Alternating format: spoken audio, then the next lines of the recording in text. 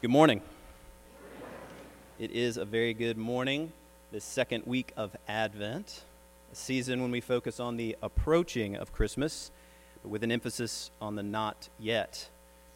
As we go about our days and the world is increasingly caught up with the spectacle of Christmas, our season of Advent draws us away from the clamor and invites us into spiritual examination, meditation, and preparation not only for the celebration of the Christ child, but for the breaking forth of the very kingdom of God.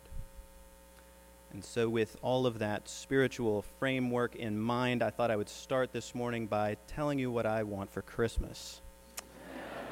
And no, it's not some deep spiritual desire. It is a plain old material object. It's a camera. Both as a hobby and as a student photographer at the seminary, I get a great deal of joy and a little bit of pocket money in my life from photography. And I have to say that I'm getting pretty good at it. Maybe too good for my current camera. So maybe it's time for an upgrade. Maybe that some of you in here also suffer from this same burden of genius. It's a cross to bear for sure. And I won't do any product endorsements up here, but suffice to say I have a long list of very suitable and insanely out of my price range options that I've spent a fair amount of time researching. But the other night I was starting to feel a little bit bad about coveting something so materialistic. And so I got thinking about what it was I was really after. Not why this camera or that camera, but why a camera? Why photography at all? And of course, it is about capturing a little piece of the world around you, tuning in to light and color and gesture at just the right moment, and then holding that and keeping it with you indefinitely. In a word, it's about beauty. It's about the beauty of creation. But that beauty is in fact free, or at the very least does not require an expensive camera to be had. It's available all around us. It is part of God's gift to us in creation. And the cost of having this beauty is not a new device, but a reorientation of self, the lens we look through at all times. And it may be that this true beauty is actually more accessible without the camera.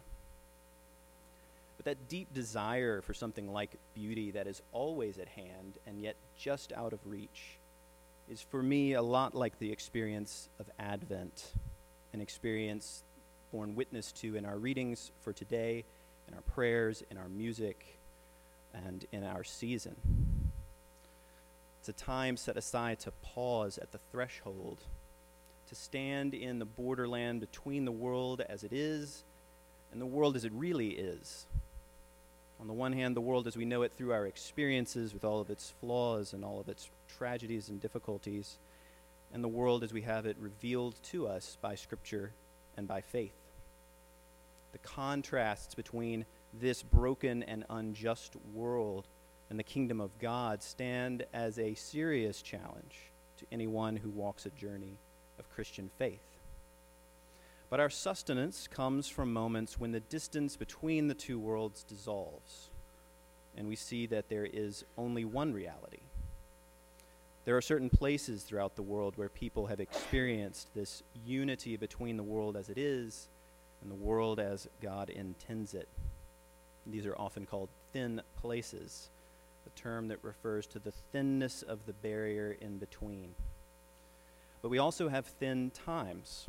In our common worship life, Christmas and Easter are set aside as thin times, times to see the coming glory as already arrived. But it takes work to experience this thinness. And that work, that cost, is reorientation of ourselves. This is the work of Advent. This is the work of preparing the way of the Lord in our hearts. And it is the work that John the Baptist is preaching in our gospel reading from today. The baptism of repentance for the forgiveness of sins is a baptism of reorientation, not only in how we see things, but how we act in the world. And if our reading were to continue into the gospel from where it leaves off this morning, we would see that the follow-up to these earliest days and earliest words of John's ministry involve the newly baptized coming to him and saying, now what? Now that we've been baptized, how do we live? How are things different? And he gives them very specific instructions. He says, those of you who have 2 coats should share with someone who has none. Those of you who are tax collectors should collect no more than is owed. In other words, no matter where you find yourself situated in this world, in this society, there are acts of discipleship that you are now to go and do. It's not necessarily a one-size-fits-all discipleship. It is a discipleship that meets us where we are and demands our best, demands our reorientation. But in the struggle to live into that, being in the world as the baptized, we are drawn into a place of contradiction once again. The world as it's been revealed to us, announced to us, promised to us. We've seen it in the incarnation at Christmas. We've seen it in the resurrection at Easter. And here we find ourselves at Advent again, announcing it, proclaiming it, living into it. The tension between that world and the world that we move through every day. This between zone, this borderland, is a borderland that John the Baptist knew all too well. It was a borderland between kingdoms, where John the Baptist lived in the wilderness, where his prophecies took shape.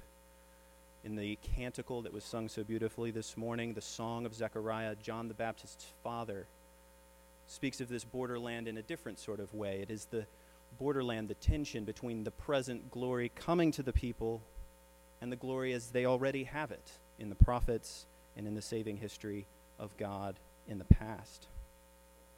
But when Zechariah says the Lord has come, the Lord has set his people free, it's a bold claim. How is it possible to say that when we have so much evidence to the contrary? How is it possible to treat this as a present and living reality? To shed a little light on this, there's a quote that I'll share with you from James Cone, theologian who wrote in his 1969 book, now a classic, very important work, Black Theology and Black Power. He wrote, "The good news is that God in Christ has freed us. We need no longer be enslaved by alien forces. The battle was fought and won on Good Friday, and the triumph was revealed to humanity at Easter. Though the decisive battle against evil has been fought and won, the war, however, is not over. People of the new age know that they are free, but they must never lose sight of the tension between the now and the not yet.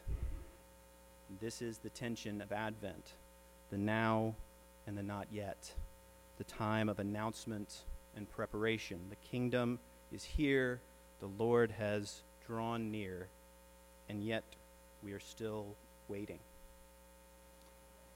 And so seasonally, theologically, liturgically, however we approach it, Advent is to invite us to live more fully into this space, this tense, contradictory space where a great deal of truth is revealed.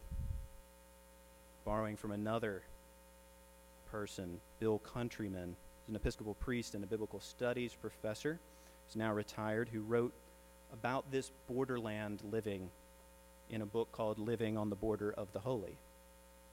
And he says the following: "This border country is a place of intense vitality.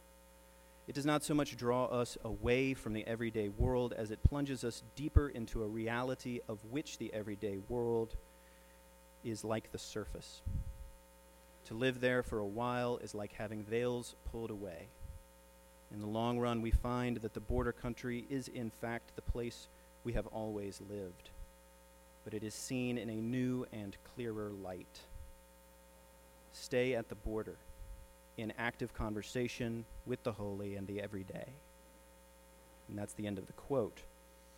this peeling away of the veils, this living in conversation with the holy, this is preparing the way of the Lord. It is by this new vision that the paths are made straight, the valleys lifted up, the mountains and hills are brought low.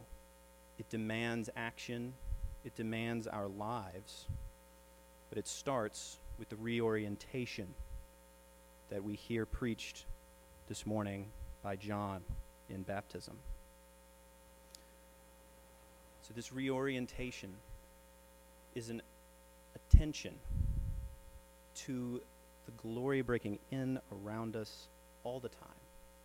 Just as the beauty of creation is always present, seemingly just out of reach, the same is true with the kingdom of God. It is just there, just at our fingertips. I will not suddenly see the world more beautifully with a new camera, and we will not suddenly find ourselves in the kingdom of God ready to start on that day. It starts now, it starts new every morning. The Lord has come to set his people free. Look for the kingdom. Listen for the kingdom. Be transformed in the space between, and then begin again. Amen.